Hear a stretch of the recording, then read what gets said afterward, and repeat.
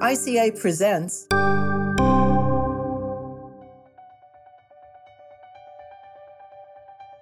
Hello, I'm Ellen Wartella, and welcome to this episode of the Architects of Communication Scholarship podcast series, a production of the ICA Podcast Network.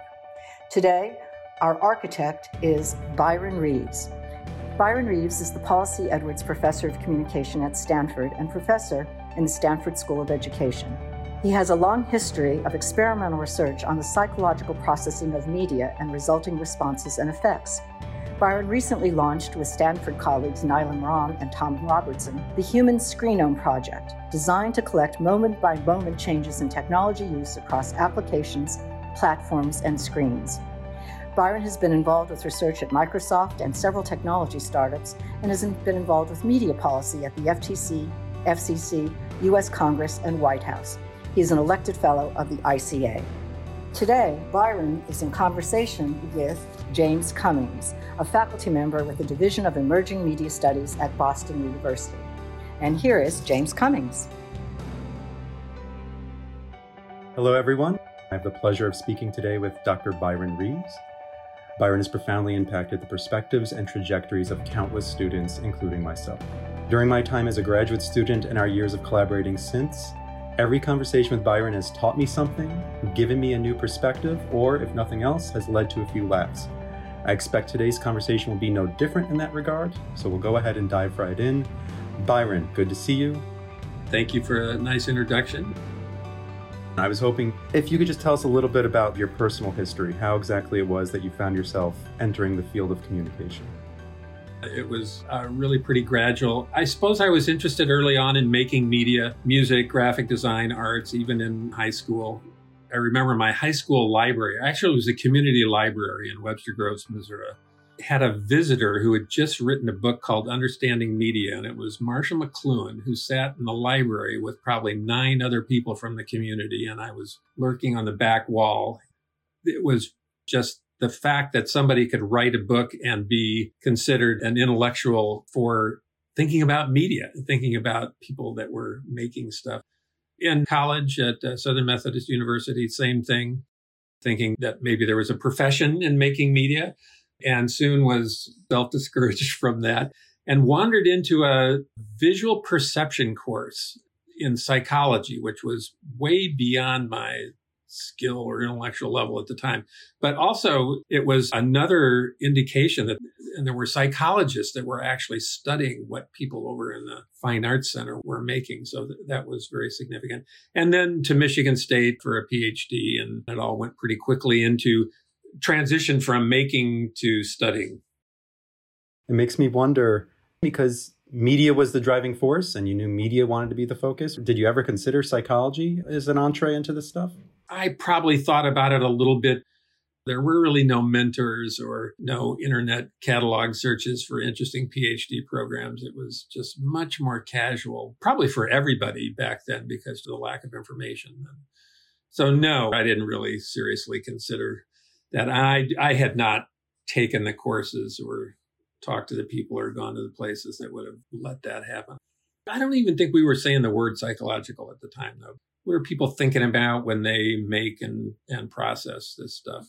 So without the formal mentors then, once you did find yourself in your PhD program, how did that start to play out? Who were some of the people that were inspiring you or serving as mentors formally or informally at that point?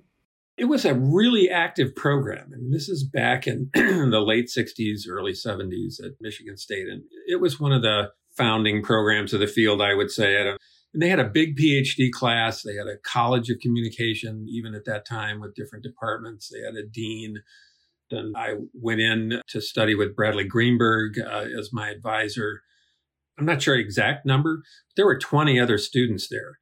And within a couple quarters, soon to be a dozen and then maybe down to 10, it was very competitive. And I just knew a lot of these students knew exactly what was coming for them and the competition to be on research teams and for advisors. And I had a BFA and knew very little. So I think that I was inoculated against some of the major pressures there. But it was really an active time. I mean, the field was trying to figure out what they were about and how to define basic concepts. And it was just a really interesting time. Looking back on it, substantially different than PhD experiences now. What would have made it so different back then? It was just, what is the field? What is the right definition of communication? What are the different areas? How do the areas relate to each other? How do we relate to other social science units? Media topics were prominent, but it was very insular. No one was doing citation counts at that time because I'm not sure there was digitization of anything at that time. But I'll bet all the citations were insular and not a whole lot of crosstalk, which is just the way it is now for a much better situation. I think right now, maybe the pendulum's probably swung pretty far in the other direction in terms of quantified metrics and things like that. There's another comment you had made there about the beginning of your career in your PhD program, the idea of cohorts of people that came in and knew this was the escalator, this is the process. What was that process like for you, especially coming in with a BFA as opposed to more of a formal background in social science? Well, it was tabula rasa for one thing. So I was starting out, but I remember one of the great gifts that Bradley Greenberg gave me was a project. He had some funding to study the perceived reality of television and how kids made sense of entertainment television programs, whether they thought the people that were in these occupational roles and social roles were behaving like people in real life. And I just started working on that immediately. I often reflect on that when thinking about the first year or two of a curriculum for a PhD student. The foundational literature, the field, methods, and general theory. But I think the most significant thing I did was just really jump in there. And then there were other assistant professors. Charlie Atkin was there, was hugely influential. He had just come from the University of Wisconsin. And then there were other people like Ed Fink was there early. Ed Fink had read every social psychology experiment that had ever been conducted and could engage new PhD students in these. They were just very influential folks. Joe Wolfel was doing his multidimensional scaling at the time, just very engaging. Were you able to collaborate quickly with some of the other students at that point too? Yeah. We were all very close. There was a little bit of a survival thing going on, but a lot of the graduate students that were a year or two or three ahead of us were very influential. I mean, that's where I first met Joe Capella. We were at the University of Wisconsin together for a little bit. I think some of the people at MSU have actually tracked the folks in those early classes and really showed that they are substantially involved in the field right now in terms of PhD students and citations and whatnot. So there was a lot of interaction. You mentioned something earlier, too, that I found interesting. You did make it sound like there was a lot of tent stakes yet to be placed in the ground in the decades since. Have there been any particular trends or observations you've seen in those decades with respect to the field of communication as it's formalized a bit more? Is there anything that, just reflecting back, has stuck out to you as it's grown and matured? Well, I think the extensions or the links and the connections to the other social sciences have been substantial and changed the field a lot. Even thinking about my own area of media psychology, there's certainly a recognition of different time domains and levels and biopsychosocial contributions and the topical nature of the field and celebrate that instead of critique it. But if you're in a college of communication, especially the large land-grant universities that were able to create these academic units that were gigantic.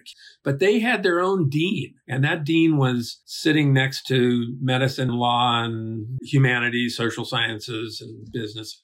That was very important because they had the degrees of freedom to actually create this disciplinary field. Whereas a place like Stanford, communication was part of a social science cluster, one of three associate deans in the humanities and sciences. So you were getting promoted, hired, evaluated, and connected to the other social sciences in a very administrative way. I always thought that those were some of the more interesting milestones in the field and how Harvard, Princeton, Yale dealt with communication topics. It's not like they ignored them, but they didn't have departments of communication. How all those organizations or universities developed, they were significant influences on the field. As you said, your initial entrance into media and communication was building it, producing it, making it, rather than studying it. Do you think there have been any corresponding trends how communication and media studies, broadly speaking, articulate outward-facingly towards design and policy? We certainly have a long history of that from the very beginning, and we couldn't have created those colleges of communication or even departments without a lot of undergraduates taking courses about how to make media, whether it was journalism or advertising, public relations, with all these students. And degree programs, those are the lifeblood of a lot of these programs. So that's certainly the case, that interaction has always been there. Some of the most impactful courses I've taken as a student over the years, they were the ones that allowed for the producers and designers to intermingle with the theorists. And it's really difficult to identify who can teach those courses because the presumption is that the instructor is usually at least a day ahead in terms of knowledge and background than everyone there. But trying to orient people from several different backgrounds towards that common ground can be quite difficult. There's a long storied history about the idea of implications, relationships between design and theory. What about policy, particularly with the idea of adverse media effects? Do you see any trends that have happened decade by decade with respect to what we can inform with our research? The similarities strike me more than the differences. Recently spent a day with Facebook executives with a couple of my communication colleagues talking about social issues, things that the company was worried about with respect to their anticipated policies, just all the things you can imagine what that list looks like. And it made me think back to the very first time I came to the city of San Francisco with Chuck Atkin. We had just done a study. We had done a study about children's television, about serial ads on Saturday morning. It was a fun experiment. We had dressed up as store clerks and hung around in grocery store cereal counter aisles. And we didn't record, but we took notes about the interactions between mothers and children in the cereal counter. And then we would stop them and interview them about what television the kids had seen that morning. So it was a nice ability to try to get some time order in. Anyway, it was a great study, and it was done with the Federal Trade Commission in mind. And so here I'm thinking about Saturday morning sugared cereal ads and Facebook social media policy. There was so much feeling of deja vu. You can imagine the different issues from democracy to disinformation to violence and aggression and pornography, all the different places where media psychology has been used. So there's a real similarity. What influence does media, whatever it is, on Facebook or those Saturday morning serial cartoons, what's the influence that they're having on somebody impressionable? I also want to push a little bit here for your specific area of expertise. So media psychology and the processing of interactive media. Do you think it's just going to continue to be those same questions? Do you see new questions on the horizon? Are there tweaks to those questions? And which ones are the ones that are keeping you excited? What do you think we're going to see in the next decade? Finding something that has some street value as well as intellectual commitment is really important. And the word communication just never did, or at least as I observed it, just really never worked. Now that's fun and exciting for me is the psychology part is we always celebrated that. And we really needed to dig into the psychological theories, and we needed to have a major commitment there, and we needed to be an expert in the psychological theories. This is a term from my influential graduate colleague, Joe Capella. He always would write that media are infinitely describable. And I would say that's exactly right. And if that's true, we're screwed. This is just, there's so many different ways we could define this. Which one will we choose? And you needed to be guided by theory and whatnot. Now, because it's just so much more complex. There's so much more content and services. So much more of life is poured into these devices, and it's so much more manipulable, and the breadth of experience, it's everything. Sex, drugs, rock and roll, politics, health, friendships, money, it's all these things, and in 5-second segments. So it's just really tough and interesting that it's being done in fragments and in idiosyncratic ways. And along comes computational methods that can help with the description of that complexity in ways where we don't have to commit to standard definitions. Now we have data available about moment by moment changes and what these experiences are like. That really excites me. To do well in media psychology right now, you need a good psychological theory, capital T theory, preferably one you've named and has a crisp literature that everybody recognizes. That is just embarrassingly unacceptable with respect to being able to look at any interesting psychological theory, or even pre-theoretical or the inductive part of theory of just diving in to this infinitely complex stew and swimming around and seeing what in the heck is there. What are people doing? And relax about your theory for a second. Just tell me what people are doing. And then we might know what to have a theory about, rather than a preconception that we need to differentiate this particular function from this one. I'm not arguing that research should be atheoretical by any means, but within this inductive deductive cycle that we all celebrate, if you wanted to match that cycle to where we are with respect to the stimuli that we've all volunteered to be interested in, we need a lot more induction right now and a lot more just figuring out what people are doing, because it's really different than it was 5 years ago, 10 years ago. 10 years ago, most people didn't have a smartphone. It's just hugely different right now. And media psychology, pushing the emphasis to the media part, seems exciting. It sounds like media psychology as a subfield may be swinging over the last few decades correctively in a direction of more theories of cognition and not the focus on, say, the three different broadcasting networks. However, given the media environment we're in today, maybe it's time to recontextualize or extend or reevaluate the theories that we're using and generate brand new ones for that matter, given that we're not dealing with the classic stimulus response scenario of exposure. So whatever constitutes a stimulus is a bit difficult to put your finger on, I guess. We basically volunteer to be the keepers of these stimuli that these companies build. I don't want to de-emphasize or leave out the more intellectual definitions of symbolic interaction and all these different forms of media. But we volunteer to keep track of what Facebook and CBS is doing, new forms of media. You just have to be impressed with that media-mediated life, which is extensive, important, and fragments that are moments long, seconds long, across an incredible breadth of information where radically different content is being joined. This is really an interesting but very different environment.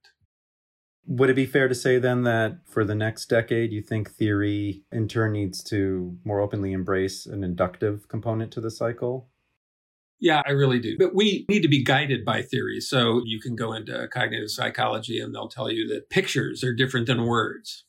So how about differentiating the pictures from the words and thinking about definition? So it's not how many hours you spent on Facebook that day, but it's much more complicated. Look at the different symbol systems that people had. Training for any of us to contribute in this research just really needs to change and is changing in chaotic ways. And it'd be exciting to be a PhD student now, but also it'd be hard because there's just new expertise that is really required. So rather than only between group cross-sectional analysis of variance, thinking about data, there's this intra-individual, ideographic, time series, moment by moment, or multiple time domains, looking at how seconds influence minutes and how weeks influence hours and all these stacked. And that's a very different computational task. It involves all the AI machine learning techniques that are being done, different ways to think about collaboration, all that stuff, all those data are really hard to collect. And you're not going to have much of a chance unless you're on a team that has a lot of different expertise and involves some serious computational questions and scholarship as well as the psychological stuff. So it's really up in the air right now. Working with the average curriculum now, where do you think a PhD student needs to fill in the gaps with their electives? Well, computation is one place. You need to know three people who want to be your colleagues in natural language processing, on vision, image recognition in computation, knowing R and Python and having experience in the management of data and interacting with colleagues who may have more expertise in those areas. Those experiences are available. And I'm not sure you need to know exactly how to do all those things, but you need to know what people are doing in those areas. And important, but I think overemphasized critique in the data science area is that the worst thing you could do is just jump into these stews of data without a good theory. That's just going to cause catastrophe. That's a reasonable thing to say, but I think there's also ways to be guided generally in this new opportunity of being able to look at so much data so quickly that the place you start is just less important. I mean, it used to be so important to do good theory because you were running around the stacks of a library, and that took a long time. And if you could take out some of the stacks early on by a good idea or a theoretical perspective, that was very useful. But now it's like the definition of media. Since there's so much data, there's a great opportunity to find things, paces, rhythms, ways of describing pictures, and just the efficiency that you can bring, the detail that you can bring. What do you think are going to be the big societal challenges and opportunities towards which communication scholarship, and particularly the area of media psychology, can make a significant contribution in the next few years? Hopefully we can help out with the misinformation, disinformation, trust, truth area. That's just a huge one, and trying to figure out how to study the psychological making, processing, remembering, and attention giving related to those areas. I mean, I think that's a huge one.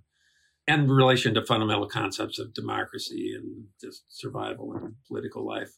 That's a huge one. There are a bunch of opportunities, I think, to do a little bit better in social research. I worry that a lot of areas that have been difficult to study, especially for young scholars, are really important. Finally, to wrap things up here, Byron, since this podcast series is titled Architects of Communication Scholarship, what would you say that you've built or designed within the field of communication? I think building media psychology is a descriptive term that has street relevance and academic credence as well. I like that. I think it's helpful to have that umbrella and the journals, and that took some architecting. It was tough. At the University of Wisconsin, when we were first thinking about psychological responses to media, and you couldn't put the word psychology in your syllabus without 4 different interdisciplinary academic councils credentialing your use of that term. So I think building that was really useful, and doing it within the topics of communication, but not within any disciplinary grand theory of communication. I liked that little building. I've had fun architecting other things. I've spent a lot of time thinking about how to build technology that relates to the research. I think that's where I got the biggest appreciation for this notion of stimulus sampling. When you actually go try to build something, you realize that that's one of a million things that you could have built having read this really important theory piece. And yours may work or not, but no reflection on the theory if 5 work and 5 don't. Just the complexity. That's where you get this appreciation of the complexity of media and how many things are part of any psychological experience. So you've been able to build a bunch of different things for research purposes and that have been informed by that research too. I also don't think it'd be any exaggeration to say that many people, myself included, will not be able to study and teach the topics that we love without your own foundational work. But quite a lot of what you've constructed has been perspective and the legitimacy of being able to focus on the stuff that we like to focus on. Thank you then for sitting down today for this interview. It's been wonderful, as always, to hear your perspective on the field, past, present, and future, but also, at least a little bit here at the end, to take a moment to recognize your specific contributions to that trajectory. Thanks to you for the good questions, Jim. ICA for doing this. This episode